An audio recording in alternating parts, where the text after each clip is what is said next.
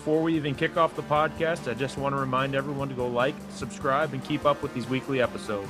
If you like what you hear, spread the word so more coaches can tune in for our weekly podcasts.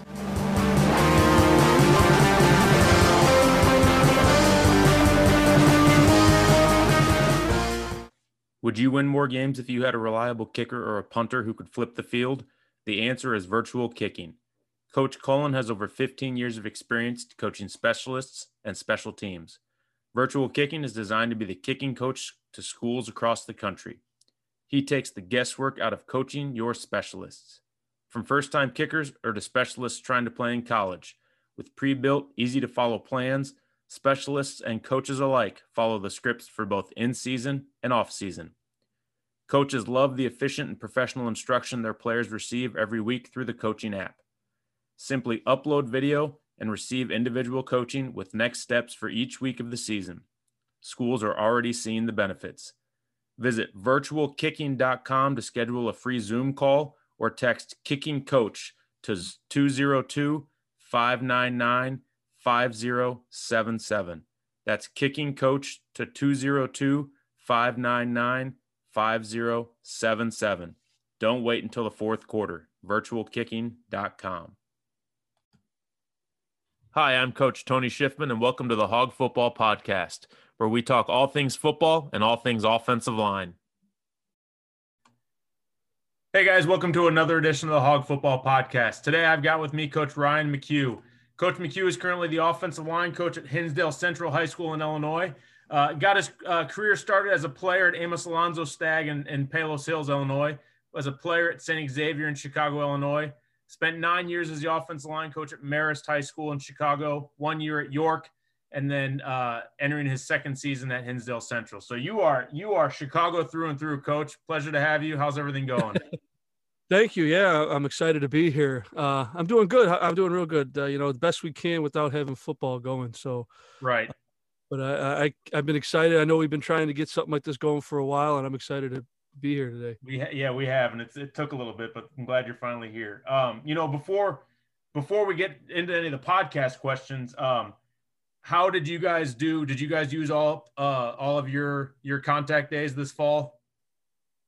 Yeah, we used a majority of them. We didn't use the full 20 days, but we went about 1 day a week from September through actually last Thursday was our last day. We went every Thursday. Okay. So 1 day a week, we got, a lot of good work in, but, the best of the situation. The kids are lifting. They were lifting, so we're taking advantage of that. But getting on the field for that 1 day was awesome. So good. That's good. I'm glad you guys got to take advantage of that a little bit, because it's the uncertainty is overwhelming at some points. But yeah, it's been a rough one. Yeah, no kidding. So. We'll get going into the actual questions now, Coach. Talk to me a little bit. You've been coaching now for over 10 years. Talk to me a little bit about the importance of the offensive line to some of the successful teams that you've been a part of. Yeah, you're an offensive line guy. Anybody who's played or coached position, you really can't go any far or as far as you want to go without having a solid group up front. I've been lucky since every coaching stop I've been at. We've always had quality kids for that position and kids who bought into and really exemplified what being a good offensive lineman is. And that's a good teammate, hard worker, not looking for all that, the thrills, the newspaper accolades, but Right. willing to work. And every spot that I've been at, I've been lucky to have guys that have bought into it and have really wanted to be the best group they could be. So it's been exciting. Marist, my first stop, Marist, they've just had a history of just great talent come out of there, and they've got some great old linemen now. York, we had a good group of kids, and at Hinsdale, one of the great things about it is they've been known for offensive linemen. So, right. Well, that was actually one of my first questions I was going to ask you was we're going to go reverse order here. Talk to me a bit about that player at Hinsdale Central, that kind of prestige they have at that position. Because the first, I've never coached up in the suburbs, but I always pay attention to Illinois high school football, no matter where I'm at in my coaching career. And the one name that always pops up when you talk about Hinsdale Central is the Allen brothers. So, you guys obviously have a huge connection there. Talk to me a little bit about that. The offensive line position at Hinsdale Central and the just how important it is. Yeah, I mean, I came in from outside, obviously just complete my first season there. But, when you walk into the weight room, the first thing you see is the Allen brothers jerseys and pictures Right. up on the wall. And it's a huge thing of pride. I know a few regimes ago, there was an offensive line coach there who was there for forever, Gary Gaiman.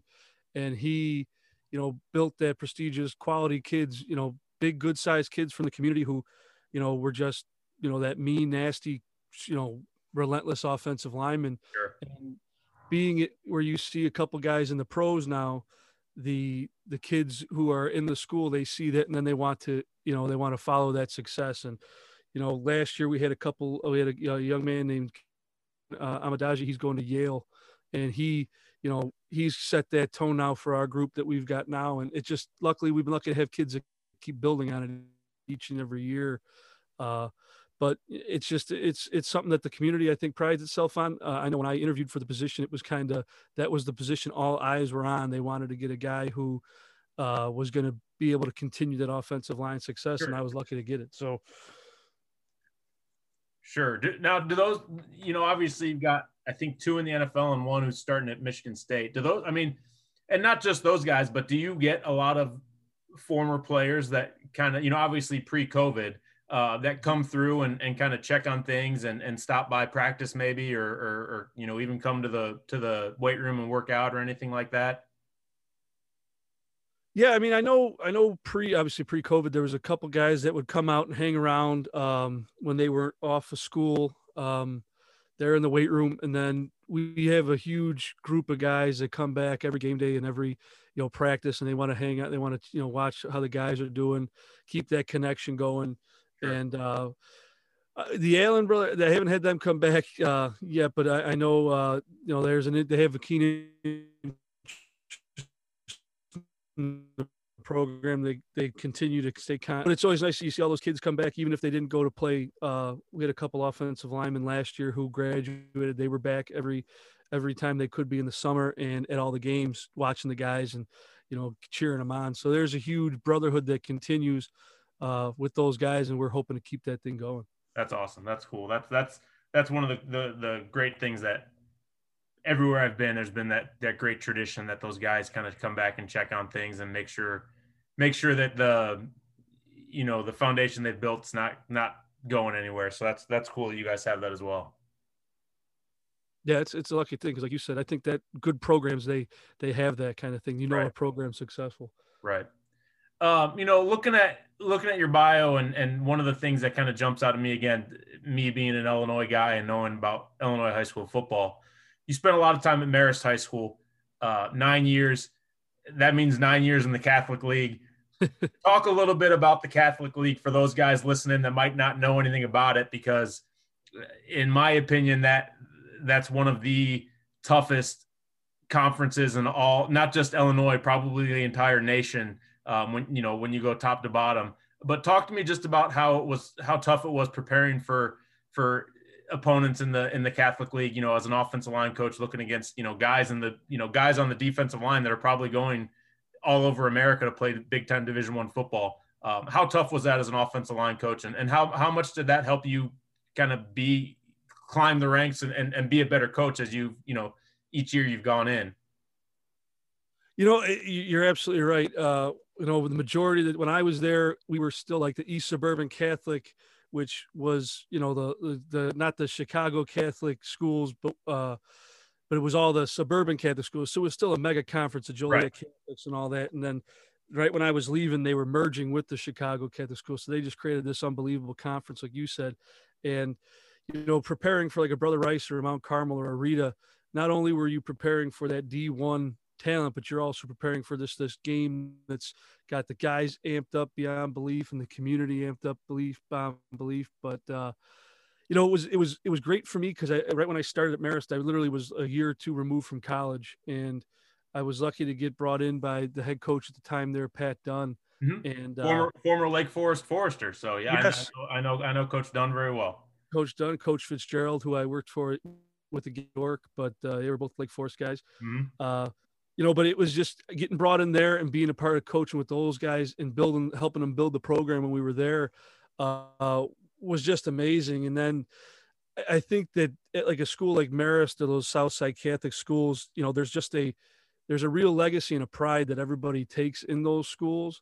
So when you start building them up and really, recruiting or not recruiting, but getting kids to come to the school, I shouldn't say recruiting, but I knew getting those, it's okay.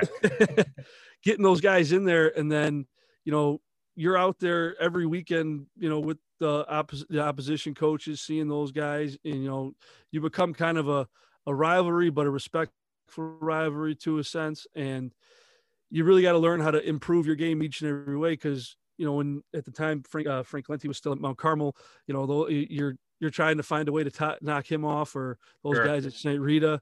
And you gotta really up your game to the next level. So being there was great for me as a development as a coach.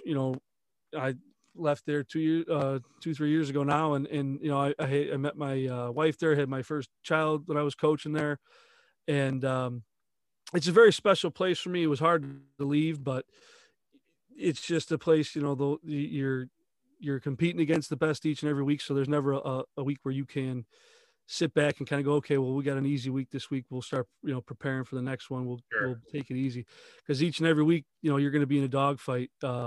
So you learn how to kind of tailor your game and really have to, as a coach, study and then get your guys up each and every week to be the best they can be, because they're going to play a guy across from them that's going to knock their block off if they don't. Right. And I mean, again, me growing up reading the Chicago Sun-Times, the Chicago Tribune at my parents' house every morning, I see all those schools and I see all the history they have. And I've always been curious about it. And it's always, it's interesting to get your perspective of things, because that's kind of what, as a coach, you kind of imagine that's what it's going to be like. It's not like you can take a week off. There's not going to be any easy games and for any of those opponents. So it's kind of interesting how you guys go about that, but that's pretty cool. Yeah. So, you've been like I kind of said at the beginning, you're an Illinois guy through and through. You went to high school here. You went to play. Did you play in college? Yes. Okay. I played a couple of years at St. Xavier. So played in college and been coached in college. How kind of we'll kind of stay on the topic of football, but off of it a little bit. How we talked a little bit about it earlier too. How tough has this fall been, with the IHSA and everything that's happened, and how have your kids, we talked about they're doing the workouts and they were practicing once a week. How have they been handling it? How have you guys, coaches, been handling it? What have been some of the major stressors and challenges you guys have been dealing with during this quote unquote fall football season? Yeah, I mean, I think for all of us coaches, and I know you're in the collegiate level, but anybody in Illinois, it's just kind of been that uncertainty. There's no date here where you can, to plan for. You're just kind of twisting in the wind, no matter what they can do. So as a coach, it's kind of, I know us as a coaching staff, we've tried to keep the kids kind of focused on what they can control and kind of focusing on just getting better each and every day, trying to keep them away from, getting in that position. Well, when are we going to play? What are we going to do? So that's been the tough thing, for us as a coach, and I'm sure every other coach in Illinois, just dealing with this, just uncertainty each and every week. As a coaching staff, we kind of had to, like everybody else, just kind of turn on a dime and get this. We did a lot of the Zoom stuff when we had to stay apart, do that, and that was it was good to be engaged with the kids and kind of, make sure they're still focusing on getting better and giving them, some football stuff to think about. And then we had a little bit of a time in the summer where we were able to kind of get together for a watered down version of a camp. There was no contact, but it was still good to be out there with the guys.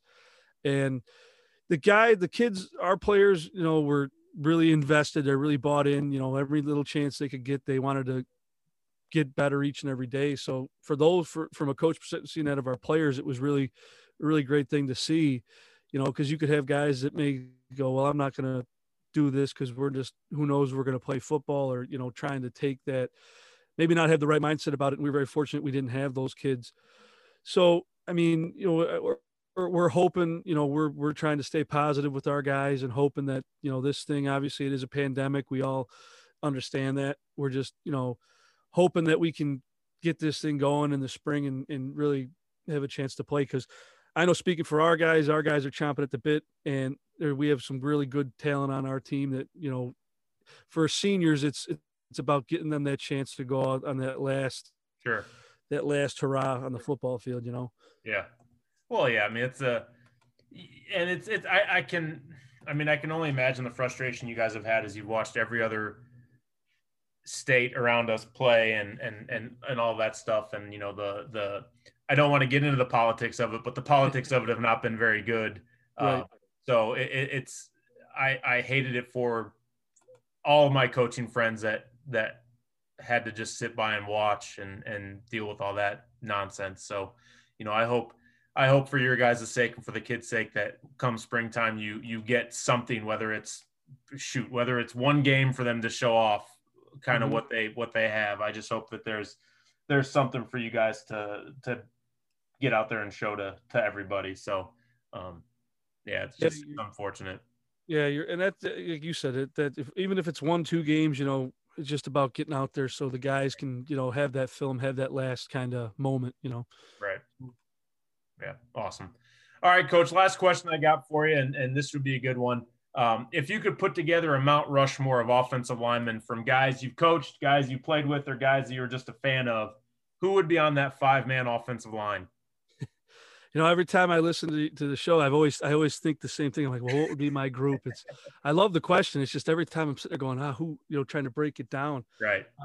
Well, I'm sure. I mean, if you're anything like me, it could change depending on the day. I mean, it's mine, because I know I've got like 1 or 2 guys that are always on mine, but then the other 3, it's like, it depends on who I'm watching that week. Right. And I mean, I think a lot of guys I've heard have said this name, and I just know for me, because I'm a big Notre Dame Fighting Irish fan, and I wish the Bears would have drafted this guy, Quentin Nelson. He's at the top of the board right now for me, just because you watch the guy, and I don't know how any offensive line coach or offensive line player can't just watch him and just be like, wow, he's the guy you want to be. Another guy who, another interior guy, guard that I really liked when he was playing in college. I showed his film a lot. He's a more recent guy, is Brandon Sheriff at Iowa. Okay. And I really liked him. I used a ton of his film in my meeting rooms, my guys, showing him, this is the guy, at the time, like, this is the way to play. He was mean, nasty, great punch. Mm-hmm. I thought, like, my tackles, the one guy who I had to throw out there, and he's not like a Hall of Fame name, but I wore his number in high school because that was the guy who was an offensive tackle, John Tate. He played for the Chiefs and the Bears. Yeah. I wore 76 in my senior in high school just because of him. He was the tackle for the Bears. So I'm like, I'm wearing 76 too. And so, John Tate, and then, he just went into Hall of Fame for the Bears, Jimbo Covert. I don't know how he was just. You're my second. Jimbo I'm a big Covert. Bears fan. I had a Jimbo Covert yesterday too. Yeah, I mean, Chicago guy, so that makes sense.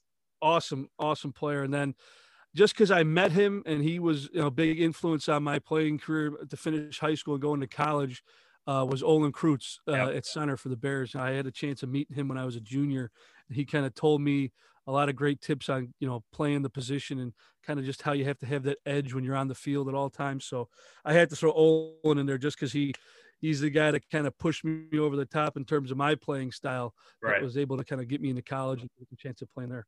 Yeah, he was a stud. And I'm trying to remember, I think, correct me if I'm wrong, because I'm getting old and my brain's not what it used to be. When John Tate played for the Bears, wasn't that when Orlando Pace played for the Bears? Weren't those the bookends for the Bears for a couple of years? Am I off? I think they might have just missed, but you might be right, because I know there was I think when John Tate was – it was Fred Miller, or I believe was the other tackle for a couple of years when Tate was on the other side of him. But I think Orlando Pace came in kind of a couple years, but I almost forgot Orlando Pace played for the Bears. You're right.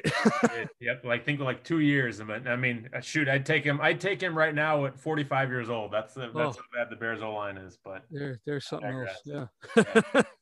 Well, Coach, I appreciate you coming on. Before we get you out of here, do me a favor, drop your Twitter handle and any other information you want the guys to know. Yeah, no, I guess I'm very happy to be here. It was what an honor it was.